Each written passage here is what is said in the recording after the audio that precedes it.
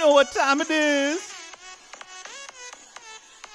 It's time for QE8, QE10. Don't worry about it. Money, printer, go burr. Money, printer, go burr. Welcome to the first ever episode of Liberty Lockdown, starring the one and only Clint. I'll just leave it at that for now. I don't know if the feds are listening. Anyways, wanted to check in with you guys. It's been almost a year since my last podcast, which is absolutely insane.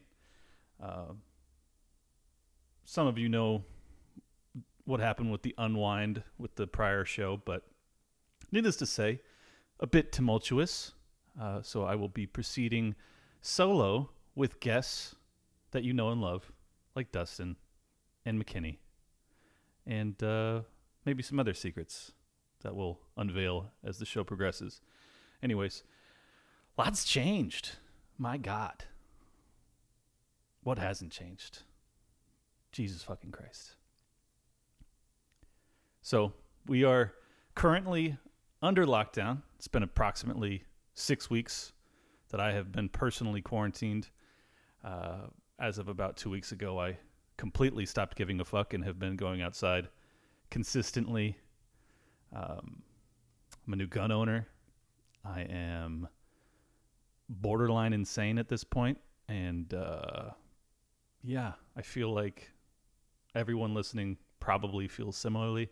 So I know I'm not special in that regard, but you tuned in, so I'm going to tell you how I feel. How I feel is abused. I feel as if all of my worst nightmares, essentially, came true in a way I never expected. If I ever expected any sort of tyranny in my lifetime, I thought it would almost certainly be a War Powers Act, and it would be, nuclear war or some sort of conflict that justified or allowed them to justify the takeover of our country. I was wrong.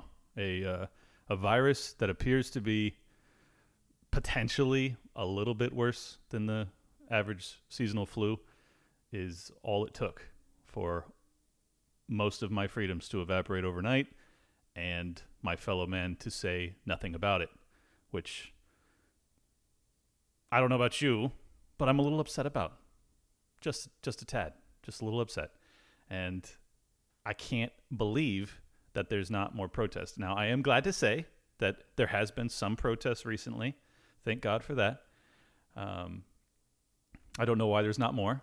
I don't know why it's not violent. I don't know why people aren't more upset than they are. But nonetheless, I am glad to see that some people are starting to wake up and starting to make their voices heard, that you cannot keep us in our houses indefinitely, particularly when we're not dealing with a bubonic plague. I mean, the science is in. It's not that bad. Is it bad? Sure. Is it that bad? No. It's not bad enough to give up your freedom. And if you think it is, you need to raise the bar by which you decide when your freedoms are to be given away. Because you're coming off like a bitch. Straight up bitch. Now, quite clearly, I knew my fellow man was not going to stand up for themselves easily or quickly. But I think we all, American, red-blooded, born here people, thought that there was just a greater strength in our spirit, a desire for freedom over safety. I really felt that in my soul. I feel it personally, so obviously this is a bit of projection on my part, but I believed that more people in my life would know instinctually when their freedoms were being taken away. And they would know instinctually that it's not right. And that you have to fight for yourself and you have to stand up for yourself. And sometimes you have to mean it. You can't just ask. You can't just tweet about it. You can't just bitch about it to your friends and your family. You have to actually go out there and make it fucking happen. And, I'm not trying to instigate a riot. This is all on the up and up here, folks. I am, however, trying to see if everyone could just be a little bit introspective. Look into your heart. Where is your limit? Where is your line? Where do you decide that you're going to stand up? When do you say no? When do you say I'm free? When do you walk outside without a mask on like a fucking adult? Soon, I hope. I don't know about you. I lost my job, more or less. I can't. I'm a money manager. I lend capital out, and you'd have to be out of your fucking mind to lend in this environment, so I'm not doing that, which essentially means I'm unemployed. But because I was self-employed, I don't get a bailout. And because I made too much last year, I don't get a stimulus check. And because the government fucking hates anyone that produces anything, I'm probably going to get nothing, which is okay, because fortunately, I'm an independent person who has saved and invested wisely, and I should be able to weather this okay. Unfortunately, many of my friends and family are not in that position. They'll get their stimulus check, they'll get their unemployment or whatever. But I don't know if you've looked in the hood. It doesn't exactly create the most, optimistic, go get it type atmosphere. And I fear that that's what we're going to be creating if this lockdown persists much longer. I, for one, already feel a tendency towards laziness and a diminished productivity already, just 6 weeks in. And, I'm self-employed. So I had already the habits instilled in me necessary to go out and produce and be productive on my own, set my own schedule, do my own thing. A lot of people don't have that. They're used to having a boss that cracks a whip. I wouldn't be surprised if a ton of people have, finished Netflix a couple days ago. That's scary stuff, You build habits over years, you break them pretty quickly. And I fear that, if you keep people locked down and unemployed, especially if you're going to give them, $1,000 a week for 3 months plus, shit, when I was younger, I would have taken it, and I've always been independent, pretty fiercely independent, but I still, offer me $1,000 a week for doing nothing versus, I think I was making $400 a week back in the day, like next to nothing. I'd be like, all right, I'm staying unemployed.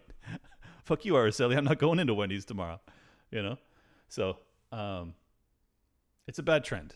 I think anyone that leans, liberty oriented already understands that deeply. But moreover, it's occurring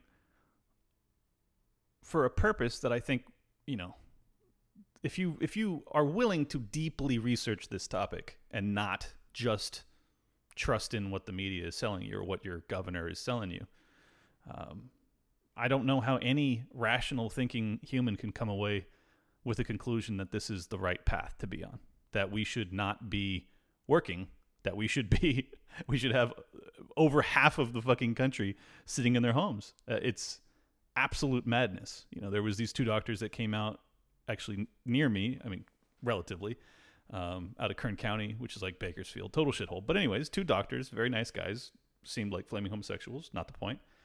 And they had a lot to say that I agreed with, which is nice because I haven't heard many doctors talk other than Fauci and Birx and the people at the tippy top that are telling us all, we're doing the right thing, stay home, shut the fuck up, slave. These guys came out and, based off of their not only understanding of the day-to-day treatment of patients, but also their, statistical analysis of data that they're taking in from across the country as well. And then comparing that to other countries who didn't have lockdowns or to other states that had, delayed lockdowns. And this guy really lays it all out there that, his belief is that this is far more dangerous proceeding with the lockdown than it would be without. And I genuinely implore anyone listening that still doubts, maybe this is the right thing. Maybe I should be starving and and not working for the next 18 months or whatever until we have a vaccine. If you think that, please, for the love of God, go out, check it out. YouTube, 2 doctors, Kern County. They'll break it all down for you. I might even post a description if I could figure out how to do it in the post a link rather in the description. So I am concerned, folks. And I've been meaning to get into some of the economic ramifications. I may do an entire episode on that, but I'm going to just briefly discuss it. As some of you know, I'm a money manager. That's what I do. I've managed millions of dollars in investments for dozens of clients, and that's my expertise. I'm decent at it. I've been successful, and I can just tell you that the government doesn't understand what I do when I'm talking about this stuff. They will look at this in a technocratic fashion. They will not understand the knock-on effects. They won't understand the unintended consequences of their plans. And I think that's the one reason I lean away from this being a grand conspiracy theory, is that, Dr. Fauci, maybe he's a scumbag. I've read plenty of stuff. I've seen, I've seen a few reasons to doubt his expertise, or at least his sincerity with this lockdown. But giving him the benefit of the doubt, his specialty is in disease control and epidemiology. He is not an economist. I mean, he's not even a Paul Krugman economist. He's not even a shit economist. He is a doctor who focuses on disease. So if you come to me and you say, how do we make money? I'm going to tell you how to make money. I'm not going to tell you, I'm not going to focus on how many people are going to die from a disease when I'm talking about investing. Same thing with him, but on the inverse. You ask him, what are you going to do to diminish the amount of deaths? He's going to say, well, I think that people should stay home. Pretty simple, and he may be right. You may be able to diminish the outbreak slightly and delay it slightly by doing so, but he doesn't have a grasp on the economic ramifications and the deaths that may come, in my opinion, will come from a depression, and a global depression, which is what I can't understand how almost every country has taken the same fucking insane path. It's mind-blowing to me. But so just briefly, I'll give a little explanation as to what I see coming. There are knock-on effects from top-down governmental, command control economy type structures. Most famously in China, mass starvation. Pretty much anytime you have command economy type stuff from the top, you end up with starvation, because you cannot manage the ins and outs of food production, much less the entire economy. And communists or socialists, to a lesser extent, same extent, since they're kind of similar, but they regularly have this issue where they say, we can't, we gotta have price controls, we gotta have no gouging, blah blah blah. You end up with shortages, you end up with starvation, you end up with mass death. And I don't think that's going to happen in this country. God willing, it won't, unless you're a collapsitarian. You don't want to see that. But the food supply chain is already breaking down. I mean, you can read about it all day long. There are numerous articles. Thomas Massey's kind of made that his pet project. Thank God bless him. He's the only congressman worth a shit recently. And, he's really going out of his way to warn people that if we stay on this path, the pain that we're going to experience is going to be, it'll pale in comparison to what we're dealing with this virus. And the virus is not fun. But you know what's not fun too? Starvation. Being unemployed. Chronic unemployment. Unemployment where people can't even begin to find a job. We went from a 3 or 4% unemployment rate, which was kind of juiced and bullshit, but we don't need to get into that, to, in my opinion, we're north of 20 right now, and we're headed for 30. So look out. Look out below. You can't have unemployment skyrocket and maintain at that level for an extended period of time without absolute devastation. And social unrest too. I mean, whether these idiots that,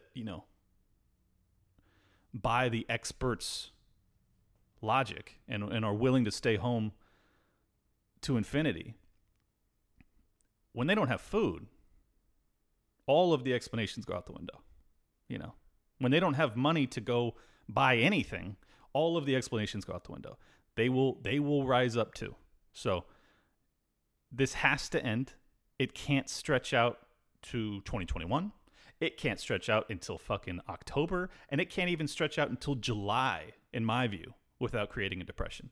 If we even get into middle of June area, we're talking 1932 devastation. So it's now or never, folks. I mean, the economic devastation from what we've already done, 6 weeks of zero economic activity. I mean, we've had negative GDP for the first quarter in forever. And that's only after 6 weeks. You stretch the shit out for another 2 months, you're going to have chronic unemployment that does not bounce back. It simply will not. And there's next level effects that no one's talking about for the most part. And this is the stuff that I really can bring to the table for you guys that are listening that may not understand it that well. And that's that if you recall from the 08-09 collapse, there was collateralized debt obligations. There was tranches of debt that were being bought and repackaged and sold off, and it allowed for an increased amount of debt that, it's not about regulatory agencies being able to stop this type of stuff. Like, these guys are above the law anyways. They write it with their lobbyists, so just get that fucking thought out of your head. It has nothing to do with whether or not they were over or under regulated. They aren't regulated because they write the laws, so it doesn't matter. Anyways, basically, no one understood how interconnected the debt system was. So, I mean, anyone with a brain knew we had a lot of debt. We had a lot of mortgage debt out there. Most people, even myself, didn't fully understand how that debt was chronically spread across entire, not just institutions, but entire fields, where it'd be like you have Bear Stearns or AIG or one of these guys go under, and then all of a sudden you have 10 other banks that had mutual contracts with these guys that then became insolvent as well. And then, $800 billion. Ooh, the good old days when we only had $800 billion bailouts, from Paulson and company. That was the solution back then. Well, we're already at 2.2 trillion, and it's not going to make a dent. That is not even close to the economic devastation that we're dealing with, because you shut down the economy. Our recession was nothing compared to this. This is turning off the lights for the thing that sustains us. It's suicidal. To think otherwise is ignorance beyond belief. So, I bring up the 08-09 collapse just to give some understanding or some example of the knock-on effects that I can't know right now. But trust me when I tell you, there are major companies right now on the precipice of collapse, of bankruptcy. And those companies will be tied to other industries that you will not expect that will also go under, because they will be dragged under. It's like a person that's drowning. They will grab everyone around them and bring them down with them. And that's where you get the whole too big to fail moniker. You can't have Chase go under. Jesus Christ, Chase goes under. They're tied to, 20 other blue chip companies that would probably sink if they actually defaulted on all their obligations. So I think that's the biggest thing to point out. And the early stages, we're already seeing it with the food production. Those are just small, chinks in the armor. It's gonna be exponential, and I'm gonna give further thought to what I actually think will be coming down the path But it's not going to be pretty. And, you know, I can get into more investment advice and things of that nature if people are interested. But for now, I think we'll keep this one short since it's my first go. But I want to thank you guys for tuning in. Again, this is Clint. You can follow me on Twitter at Liberty Lock Pod. So that's just Liberty, like the word that we all love and miss desperately. Lock, like lockdown, but no down. And then pod. Liberty Lock Pod. Again, this is Clint. Love you, motherfuckers. We out.